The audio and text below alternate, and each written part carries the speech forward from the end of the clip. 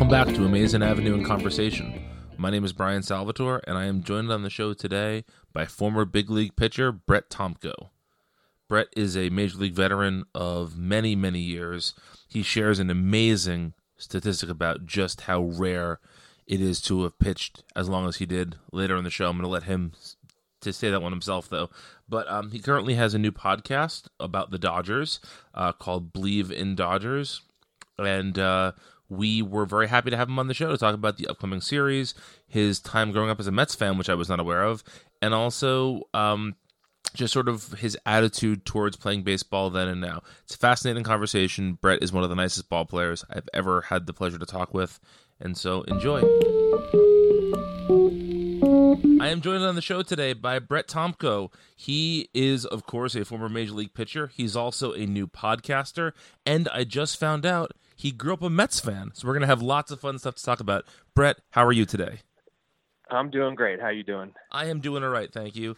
So we got to start here. How did a California boy become a Mets fan?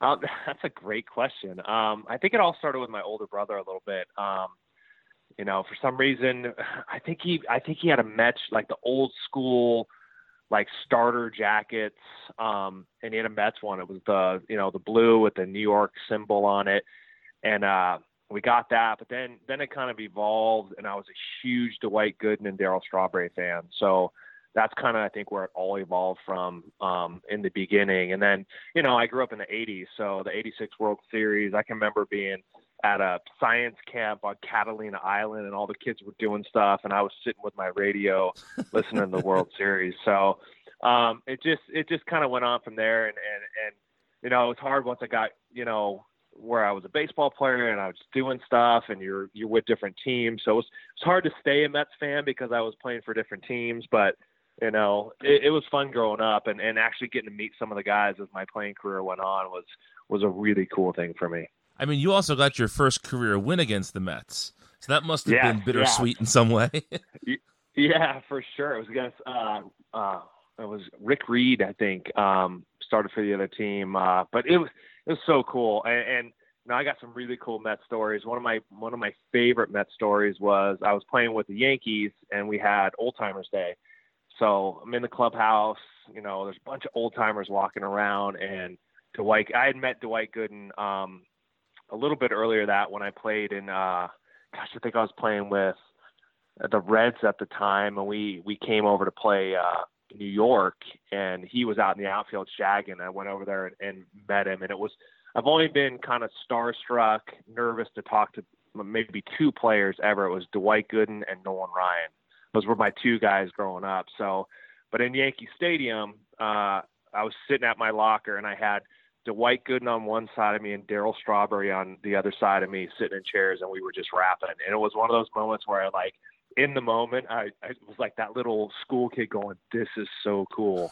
Like, I'm sitting with the two guys that were the reason I was a Mets fan growing up, at my locker talking baseball. I'm like, it can't get much better than this. That's a really cool story, man. That's super fun. Yeah. So, when you did become a big league player, you, as I mentioned, you had your first win against the Mets. You played the Mets in the 2006 playoffs. What was your impression of the Mets when you were playing against them? What was that? I know Shea Stadium was not always the most fun ballpark to come play in because of both the clubhouse conditions and sometimes the rowdiness of the fans. But but what did you think about coming to play in New York as a visiting player? That was, talk about another one of those moments. Like, you grow up a Mets fan, and then you're actually in Shea Stadium playing against the Mets. The Mets and the Angels were the two teams that I really wanted, because I grew up right by Angel Stadium, were the two teams that I really wanted to play for at some time in my career, and I didn't get to play for either of them. But coming to New York, playing in Shea Stadium, playing against a team you kind of grew up loving, it's a really cool thing. I remember one thing that I think if you talk to any pitcher and you talk about Shea Stadium, it was the mound. The mound was super tall, super steep, and it was one of the better mounds to pitch off of because you just felt like you had major leverage to go after guys. That's the one thing that sticks out in my head when I really think about Shea Stadium. But it was back in the day when it was That we on my last podcast, I had Heath Bell on the show, and we were talking about Dodger Stadium and the mound. I said, it's one of those things when you talk to pitchers, you can say, "What about Wrigley Field?" And you could almost describe the dirt color, the way the mound felt, the way if it was easy to take some of the dirt off, when you towed the rubber up. I mean, pretty much every stadium has its own distinct kind of feel to it. And Shea Stadium for me was super high in mound, super steep, like really nice to pitch off of. So it was really cool, but it was like the Piazza, John Olerud, Edgar Alfonso era, which I faced, those guys, you grow up and, coming up to the big leagues, especially those were the guys that I was playing like video games, and I was playing against them. And then all of a sudden you're facing like Mike Piazza. You're like, this is a trip, because you go from like, facing him in Nintendo to actually facing him in the big leagues. And I remember Piazza like gave me fits facing him. Oh, even a better story. They came to Cincinnati and I faced Ricky Henderson led off and hit a home run to lead off the game. And I saw as he's around the base, I'm like, dude, how cool. Ricky Henderson just led off with a home run against me. Like, that's a cool to be a part of. And then I walked Edgar Alfonso, and I gave up a home run to Piazza and a home run to Olerud. So I'm 4 batters into the game, and I'm down 4-0. So it's like those memories, like and it's all against the Mets. So I've had some really cool, like, I don't know if that's cool, but some really good moments against the Mets when I really think about it. That's really fun, though. It sounds to me like, just talking to you now, that you never really lost that boyish enthusiasm for the game. How did you keep that up? Because, a major league career is daunting. I mean, most baseball players fail more than they succeed, and it's a long grind of a season. So how did you keep that enthusiasm day in, day out when you were playing every day? Well, I think you talked it. It's like a boyish childhood thing. Like, you got to realize, and I think you get caught up, especially early in your career and late in your career. You get to the big leagues, and you're in that moment where you're like, dude, this is really cool. And then the middle of the career, you become it's a job. You have stuff you got to do. There's pressures. You got to perform, or you're going to lose your job. So I think you get, I don't want to say a rut would be a bad word, but you get in the mode of like, this is what I need to do. This is what I get paid to do. And then towards the end of the career, you start thinking like, wow, this is a really cool thing I got to do for 20 years. So I always tried to enjoy the moment. I always tried to take it in, knowing that at some point they used to come, the players union used to come in spring training and talk about things. And, the Alumni Association, they always said something that always really struck a chord with me. It was, you would be a former player a lot longer than you'd be a current player. And it was one of those things, like when I really thought about it, like the window that we play in the big leagues is very small when it comes down to your lifetime. So I always tried to enjoy it. I always tried to, when I went to New York, to go out in the city and see the Statue of Liberty and go to the Empire State Building, Times Square, and really take it all in, because, it was a really cool thing that we got to do. And then when I was playing, I always tried to meet people. I always tried to get autographs, knowing that someday I'd be done. And that's what you have. You have those memories. So I always really tried to, dive into it and really think about the history of baseball and, what my part was going to be in that, and really enjoy it and take it all in at all times. That's an amazing attitude to have towards baseball. So good for you, man. It wasn't always like that. There were times where I was like, I'm getting my butt kicked out there, and it wasn't as fun as that. But you really got to think about it. You grow up as a kid, and I never thought I was going to be a Major League Baseball player. I started kind of developing later as a late teenager into my 20s. That's kind of when I kind of got put on the map. So but you sit in your backyard, and I'm Darryl Strawberry playing wiffle ball with my brother, and you put yourself in those moments, but you never really think about like, well, I'm really going to get to do this, for a living. So when it happens, you have to enjoy it. And you have to realize like there's only a select few people. I mean, when you start talking about percentages of people that get to the big leagues, and then the percentage of people that actually stay there for more than a couple years, it's microscopic. So if you really think about that stuff and you really go, I need to enjoy this because I don't know how long it's going to last, and not a lot of people get to do this. That's very true. I mean, for every guy that gets even a cup of coffee in the majors, there are a million guys like me playing wiffle ball at home, but having zero athletic ability. Who would Well, do anything to be you for a day. And you had a great long career. So the perspective you bring to it is really refreshing and really nice to hear. well, there's only, I believe there's just over 19,000 people that have ever played in the big leagues. And when you think about that over 100 years of baseball, that's a really small number. And so I had gone to Cooperstown. I got invited to play in the Hall of Fame Classic this year. So I took my boys up there, and we were getting tours of the museum, and they said that number, and they said 19,000, and I was like, wow, I would have just thought it was more than that. And then the amount of players that have played more than 10 years in the big leagues drops down to just over 3,000. And Wow. so to be able to play for 14 years in the big leagues and 20 years, total, there's only 3,000 people or just over that have ever done that. So when you start thinking about that type of number, I really think how fortunate I was to have that opportunity and to stick around as long as I did. And my whole thing was I wanted to play as long as I could to have those memories and have all those teammates that I could sit back one day and go, that was a really cool thing I got to do. Again, I'm so impressed with your attitude. This is a real pleasure to talk to you about this stuff. No, it's good. It's great. I love it. But let's talk about some current stuff. So you have a podcast right now called Believe in Dodgers, and you played for the Dodgers for how many seasons? I was just there 2 seasons. But it was great. It was a great 2 years. And yeah, I got approached by a company in LA, Believe, BLEAV, and they're a LA based company, and they have a ton of LA podcasts, and they asked me if I would be interested in doing it. And I'm just out of baseball 4 years, 5 years, and haven't been, super far away from it, but I got kids, I got Little League, I got all that stuff. So to get back into it and kind of dive back into the game has been really fun. And my co-host is a high school buddy of mine that maybe is the biggest Dodger fan in the world.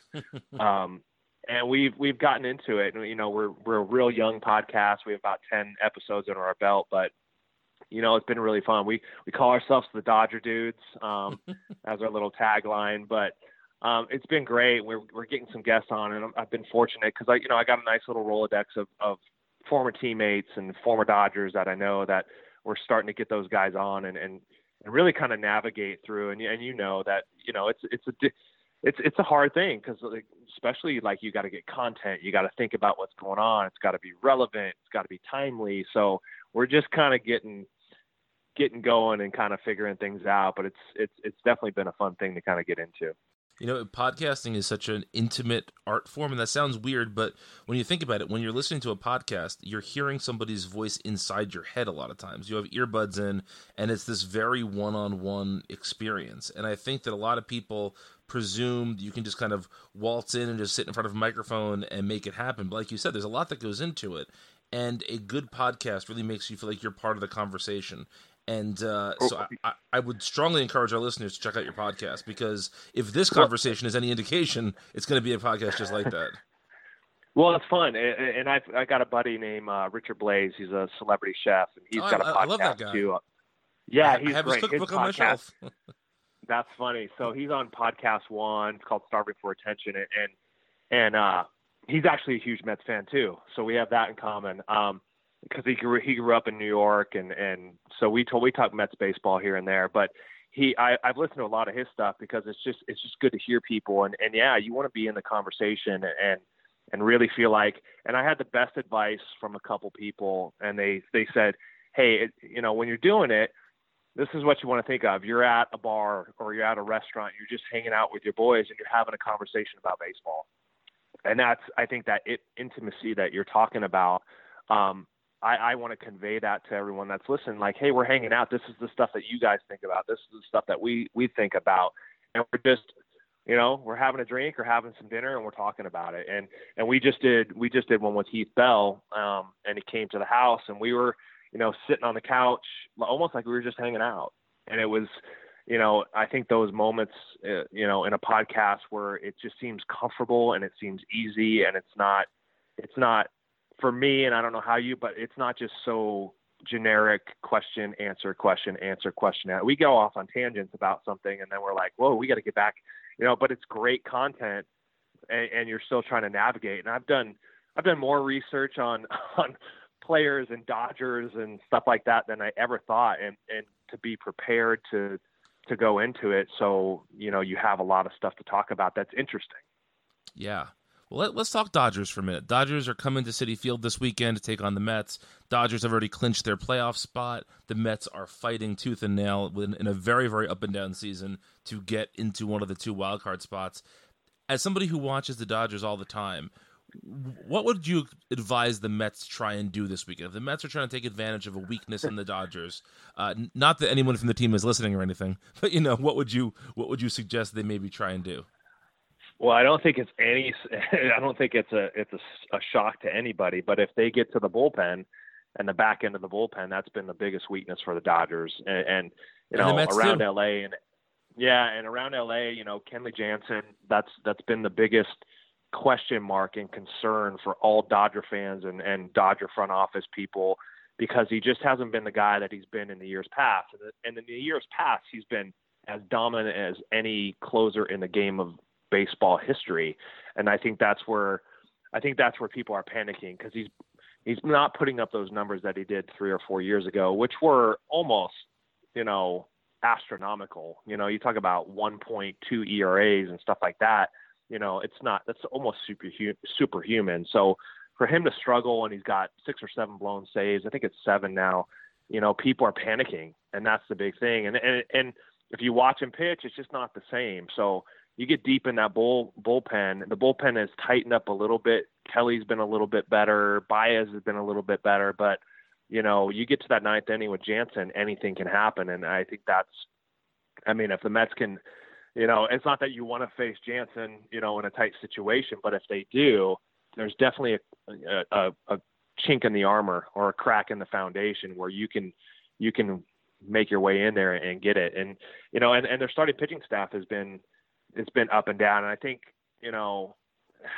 Kershaw and Ryu have been struggling a little bit, and they're not quite fine tuned as they were. So, I think they might have taken Ryu out of the rotation for this series, but I know they're going to get Kershaw, and it's been a struggle for the Dodgers. There's a lot of question marks right now going in the playoffs where they gotta get it figured out before they roll into the division championship.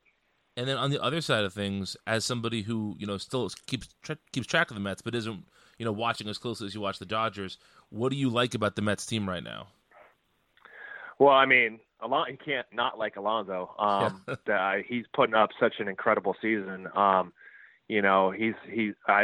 me, I think he's hands down the Rookie of the Year. I don't think there's any real question about it. And then you start even throwing his name in there for MVP. I think between Bellinger and Acuna with the Braves, I think those are the 2 front runners. But you can't, disregard his season, Alonso's season, because he's been, as incredible as anybody in Major League Baseball. So, and then you got Syndergaard and you got DeGrom, you got, big arms like that, that when they go out there, anything's capable. They're capable of throwing a shutout anytime they make a start. So, it's fun to see. I'm always a pitcher and big power arm guys that strike out a lot. I like seeing that stuff. So, I think some of the veteran guys aren't quite doing, the Fraziers and the Canoes are not quite doing what they've done in the past. And I think that's kind of hurt them, but I still think they're an exciting team to watch. Yeah. I think that the Mets' big strength right now is if they can squeak into the playoffs, no team's going to want to play them because of their rotation. To be able to throw DeGrom and Syndergaard possibly twice in a series, that's tough to combat. Right, and I've been talking about that a lot too. When it comes to the wild card, the team that I've always kind of had my eye on is Washington, and the Mets have seen a lot of Washington. I'm sure you've watched a lot of Washington, but for that reason, you got Strasburg and Scherzer, and you have and that's kind of the same thing as DeGrom and Syndergaard. Yeah, absolutely. Like, 2 big arms like that in a short series, because if the Mets did get the wild card, they're playing the Dodgers, and you get two big arms like that, they're going to throw 4 of the 5 games. Yeah. And they have the capability to go out there and throw 4 or 3 shutouts in those 5 games, and then you're out of the playoffs. So I think anytime you face a team, in a short series in the playoffs, and they have big arms like that, you got to be concerned. Absolutely.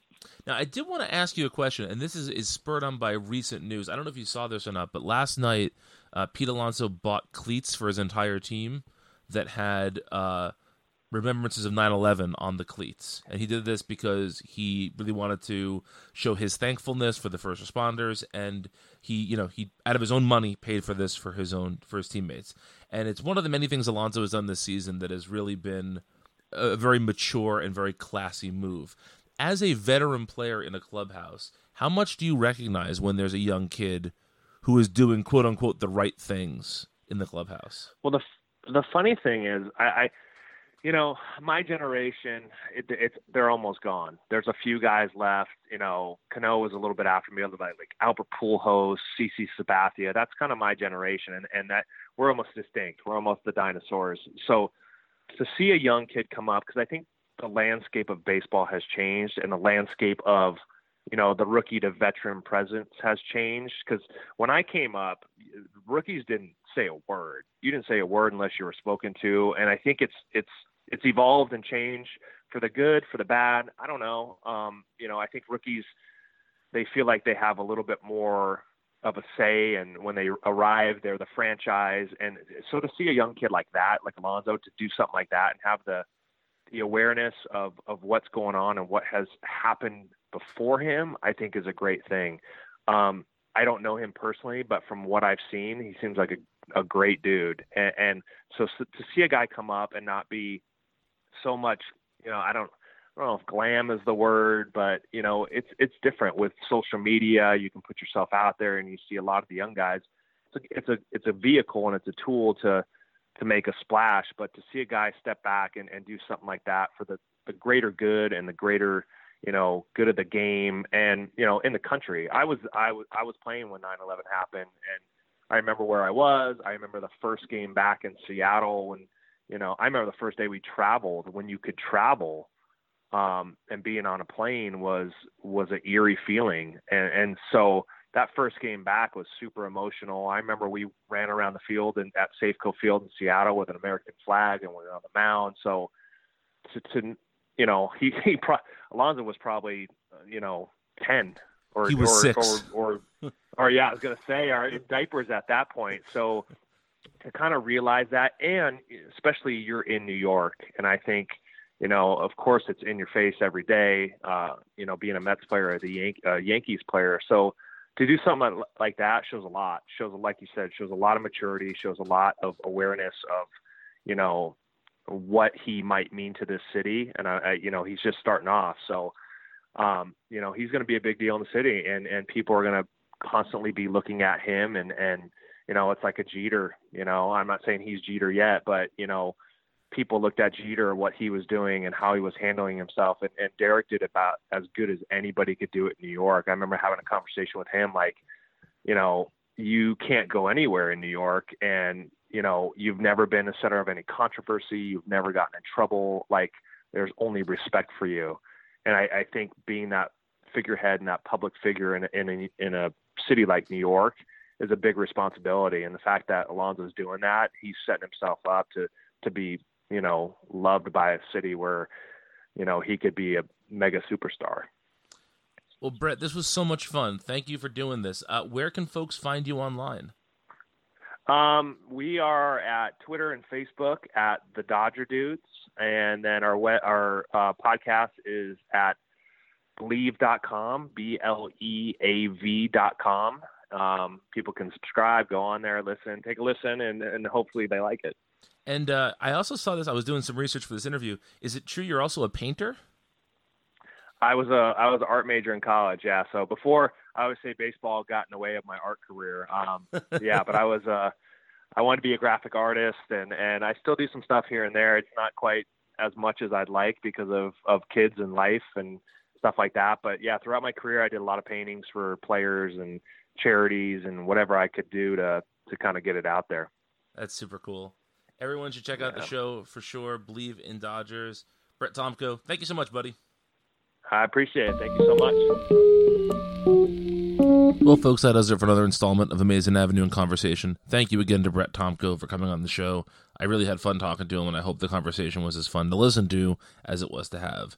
You can find him on Twitter at The Dodger Dudes, which is the Twitter account for his podcast, Believe in Dodgers, BLEAV. You can, of course, find Amazing Avenue on Facebook, Twitter, and Instagram at Amazing Avenue. You can find lots more about the Mets at AmazingAvenue.com. You can get this show from, Spotify, Stitcher, Apple Podcasts. Wherever you get podcasts, you can find this show. You can find me on Twitter at Brian is an app. And until next time, let's go Mets.